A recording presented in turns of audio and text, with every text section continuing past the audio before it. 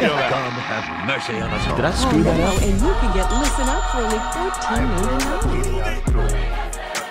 $14.99. So we are at Hilton Americas Hotel in Houston, Texas, and the Texas Annual Conference is meeting. We're one of the first annual conferences to meet, I think, in the U.S. We're always pretty early. And I'm joined with three amazing people because we're going to talk about God doing a new thing, right? And you three are a part of starting new churches in the Texas Conference.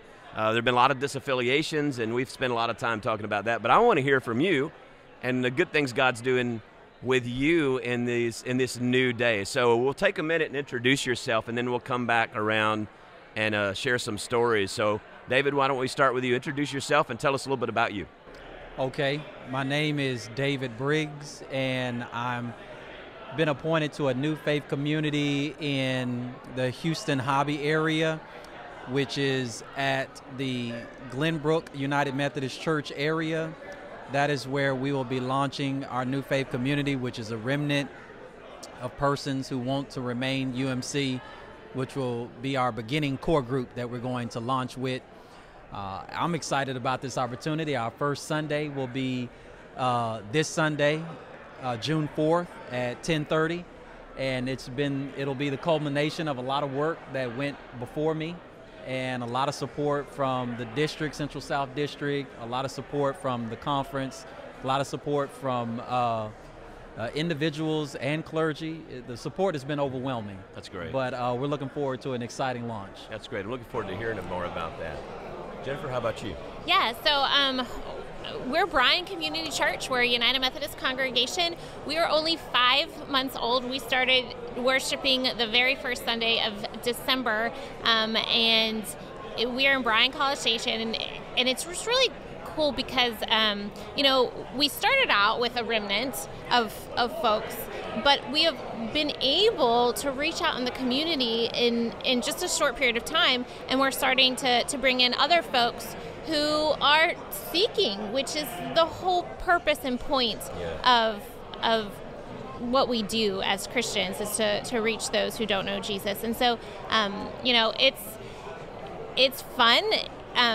Planting a new church. I've never done this before, so I will say that we laugh. We call it it's an animal all on its own, just because it is so different than as a United Methodist pastor being appointed to a church with a building, with people, with a budget. But we are starting from the ground up, and God is being faithful and providing all the people and the resources that we need.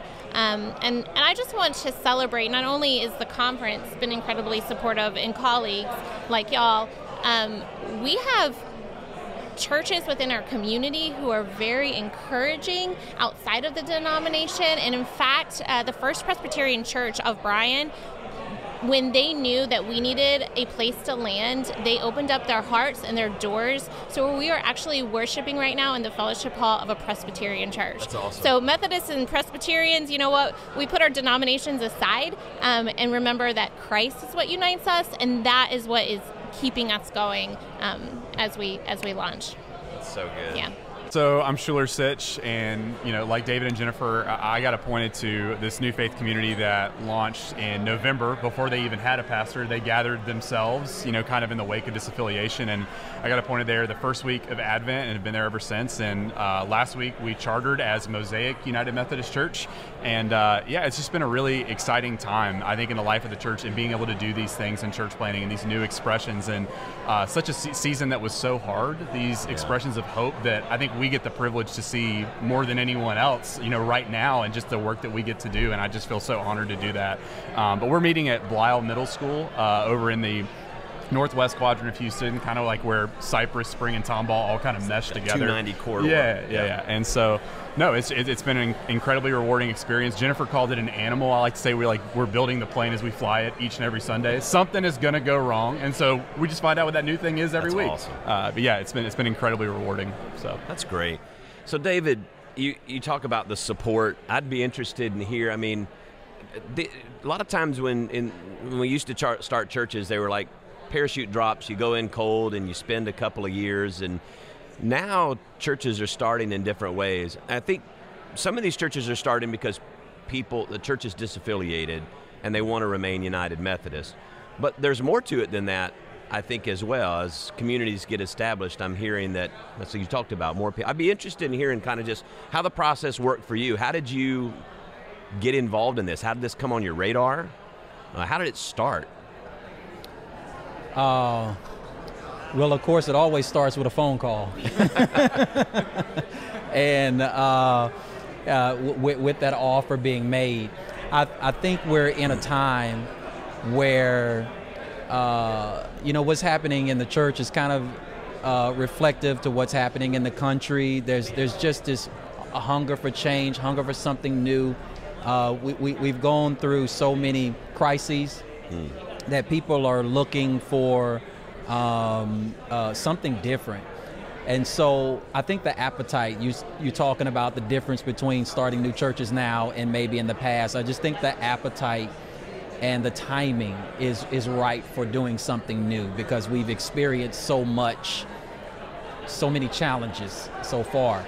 So when that phone call came, based on what I was doing in East Texas, which was kind of like an incubator for me to try new things and experiment with new things, we were able to build an education facility. We were able to partner with a health clinic, which a federally qualified health clinic that really helps low-income people get access to health care.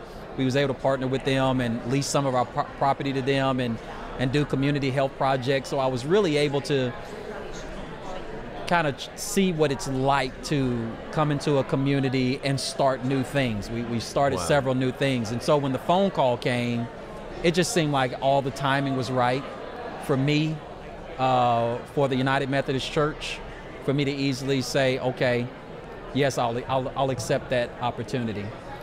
And so what I was surprised with was that the district really put a lot of effort in helping to plan a lot of these things and get a lot of the front end work, the preliminary work done before we got there. As a lot of us new church starters know, when you start a new church, all of your work is on the front end. And so I was grateful that there was already laity and staff and district and conference and staff that did a lot of that front end labor. It's still a lot to be done, but we didn't have to just start from the dirt, start from shaking a hand with people at a coffee shop. We were able to step into something that was somewhat already together. It's Bishop Harvey here has been talking about connectionalism, right? Yeah. And the power of the connection, and you bear witness to that.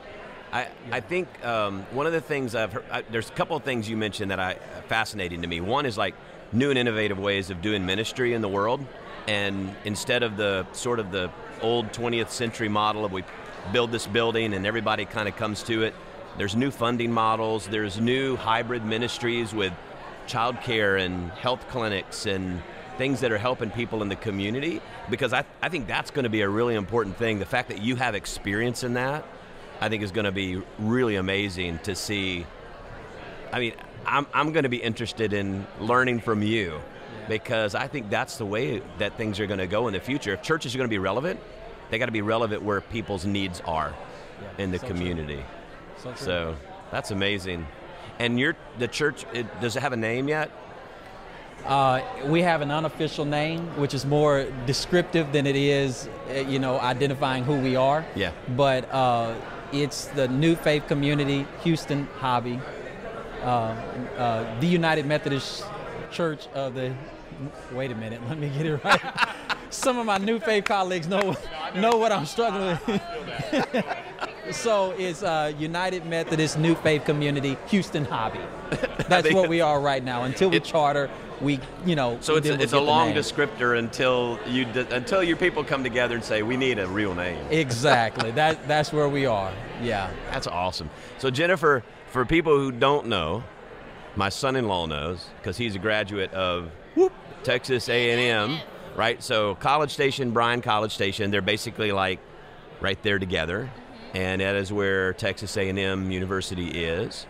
And the church in Bryan disaffiliated, and we have a good friend, Matthew Marchetti, who is originally from Chapelwood. Yes.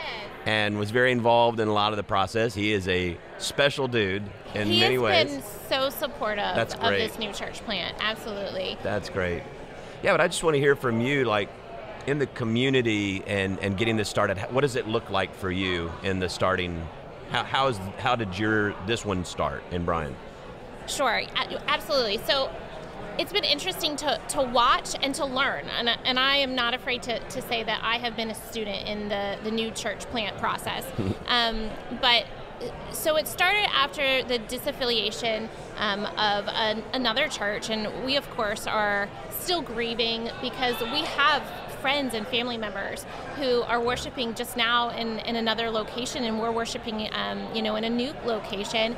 But there were a group of people who didn't want to leave the United Methodist Church. And I say this all the time, and I'm going to say it to y'all, that we are a church that's purple. And if you can follow me in this regard, we have people who are Democrats and we have people who are Republicans, and we have decided that it doesn't matter what our political affiliation is, that we are going to stay together. And I use that as the example that on various hot topic subjects, we have people who sit on both sides.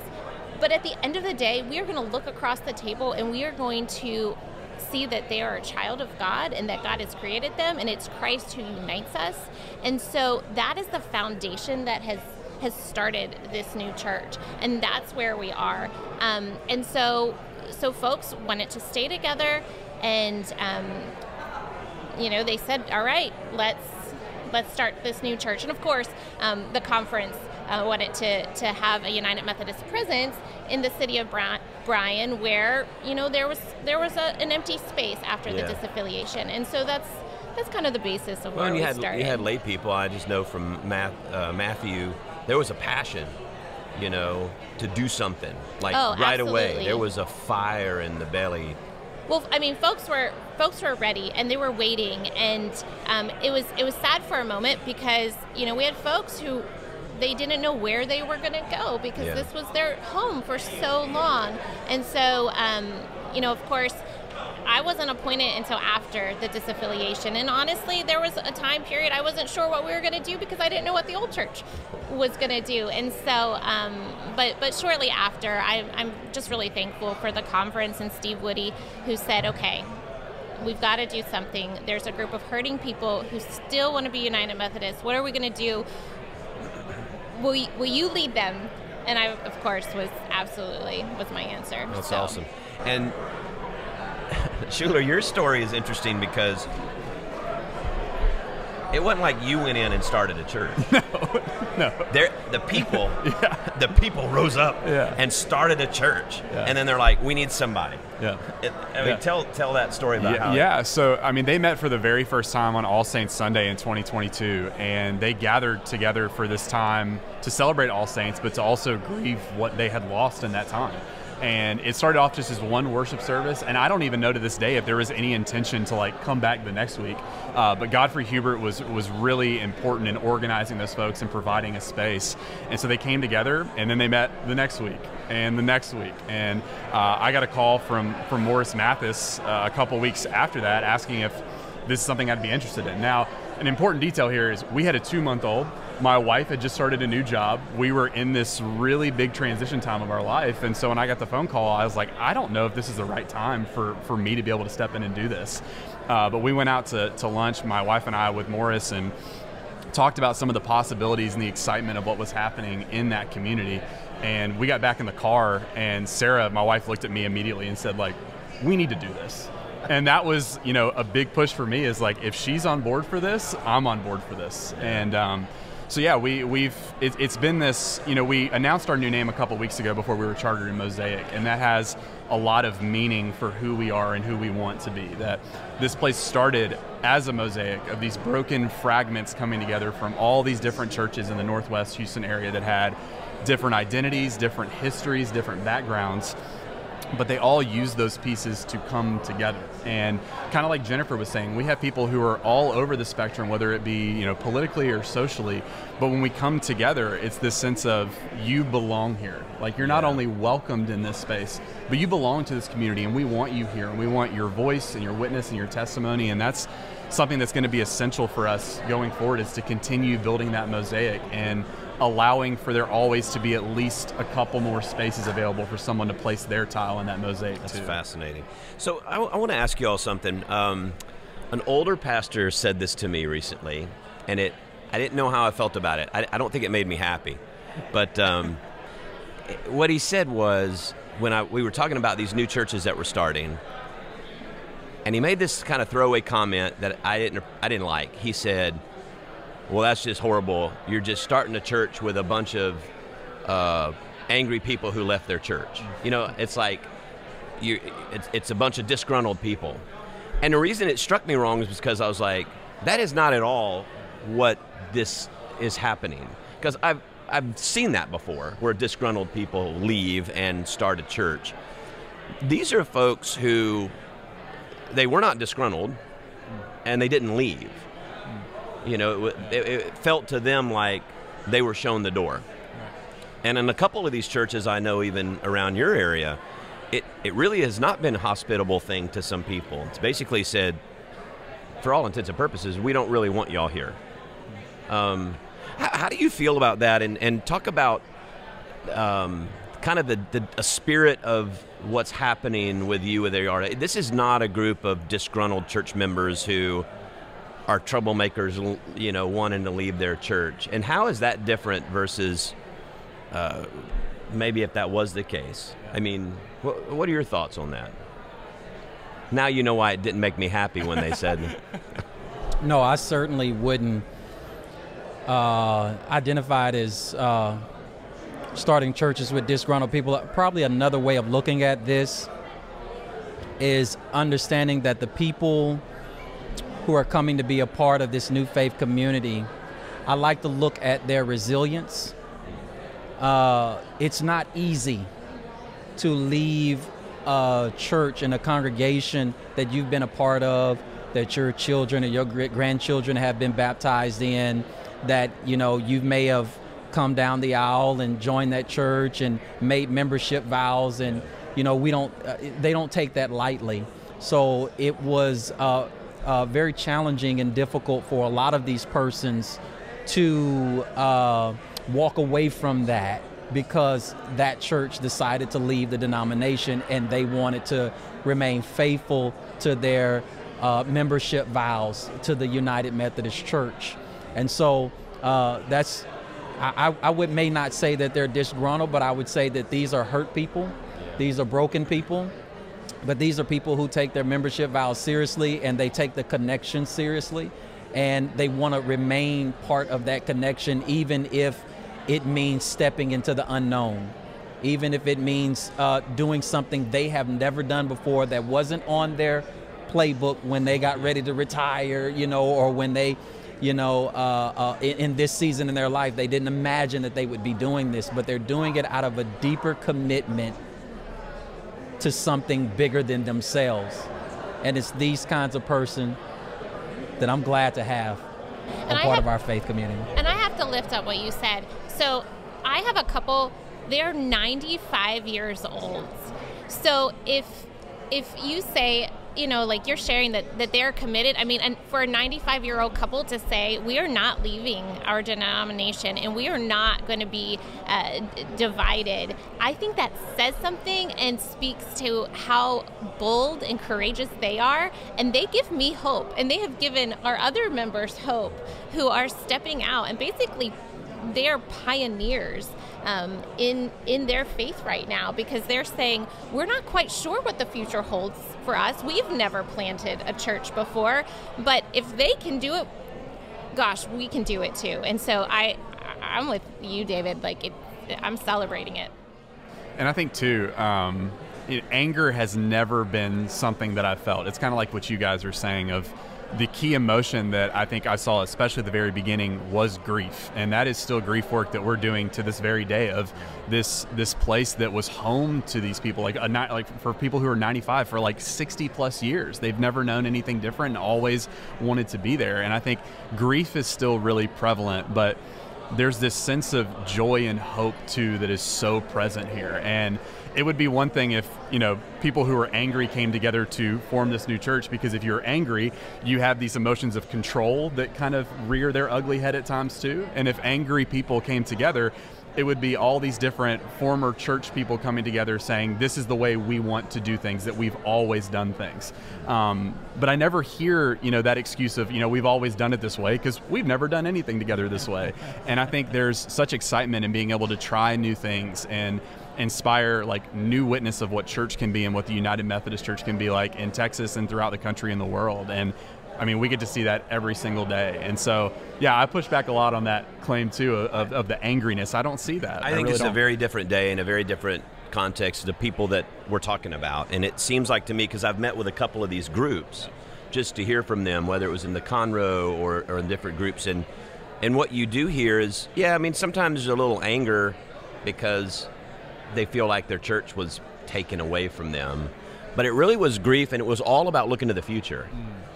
One of the things that I think it's hard, well, you said something I think is fascinating. Chapelwood is very much, it's very important to us too, is when you say purple church, is we have Republicans and Democrats, we have conservatives and liberals, we have traditionalists and progressives, and it's been very important for us to say, this is who we are, this is who United Methodists have been. We haven't always been perfect at what we do, but we really want to hold that tension together around grace. And I think that's a thing we're going to continue to struggle with. But it's interesting to me when you say that, because some of these areas we're located in, well, where you're located is a very conservative area of Texas, right? And so to think that there's a safe place for people who come together, and I think the great witness is that we are people that have differences in maybe interpretation on non-essentials, right? We want to be at work for justice. We want to be at work for inclusion, even though we may not always agree with people that we're working that out with. But being able to be one body of Christ, when the Bishop Harvey did the communion last night, one loaf, one cup, one in ministry together, one keeps showing up in the liturgy. And it's a powerful thing. What are you hopeful about, David? Your service starts. So y'all had a preview service or any kind of gathering? This is our first. This is your first week launch. And so when we talk about what are you hopeful for in the future, you're like stoked, right? I would imagine. Yeah, I am. I'm looking. So we've been hearing rumblings about people who are excited about coming. And people who are saying, I'm going to see you there, we'll see you there. People who are going to, some of the laity have been reaching out to friends and family and things like that. So I'm excited about this crowd that's going to come together, who may not know one another, who don't know me, I don't know them, but they're coming because, and I'm thinking about last Sunday, Pentecost Sunday, there's something drawing us together. There's something that is giving us this excitement and giving us this joy, giving us this hope that what we're doing is the beginning of something great.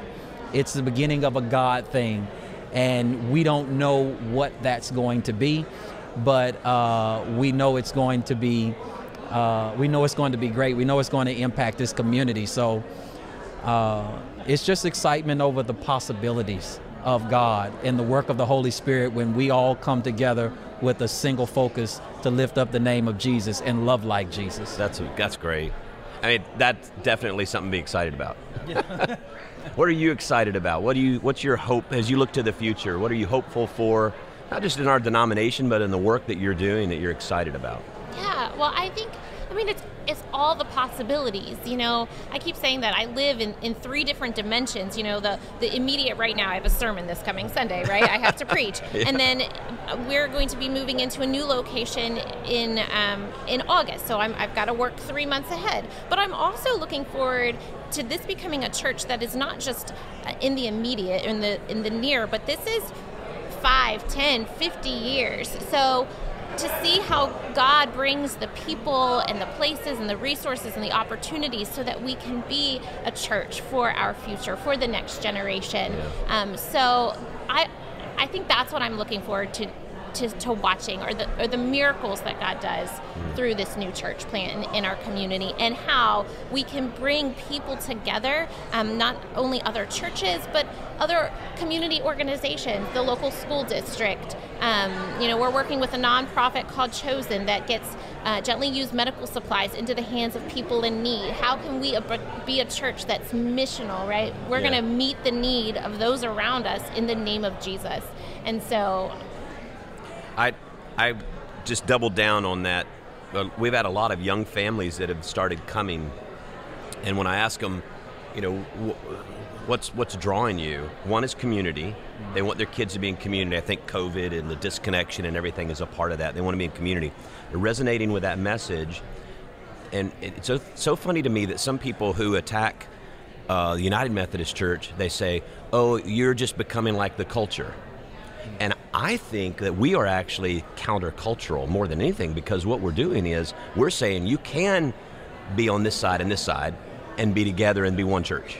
And the culture's saying you can't. And so when churches split and they go into, they're just choosing a lane because they've given in to the culture. And so you're being counterculture. No, say something. Go. I really want to say this. No, okay, you do. You need to. You can tell she was ready. My mentor, Andrew Cooney, he's in the Baltimore Washington Conference, and I was talking to him about what we're doing and what's happening and all of the division. And he said this to me. He said, Jen, wasn't Jesus counterculture?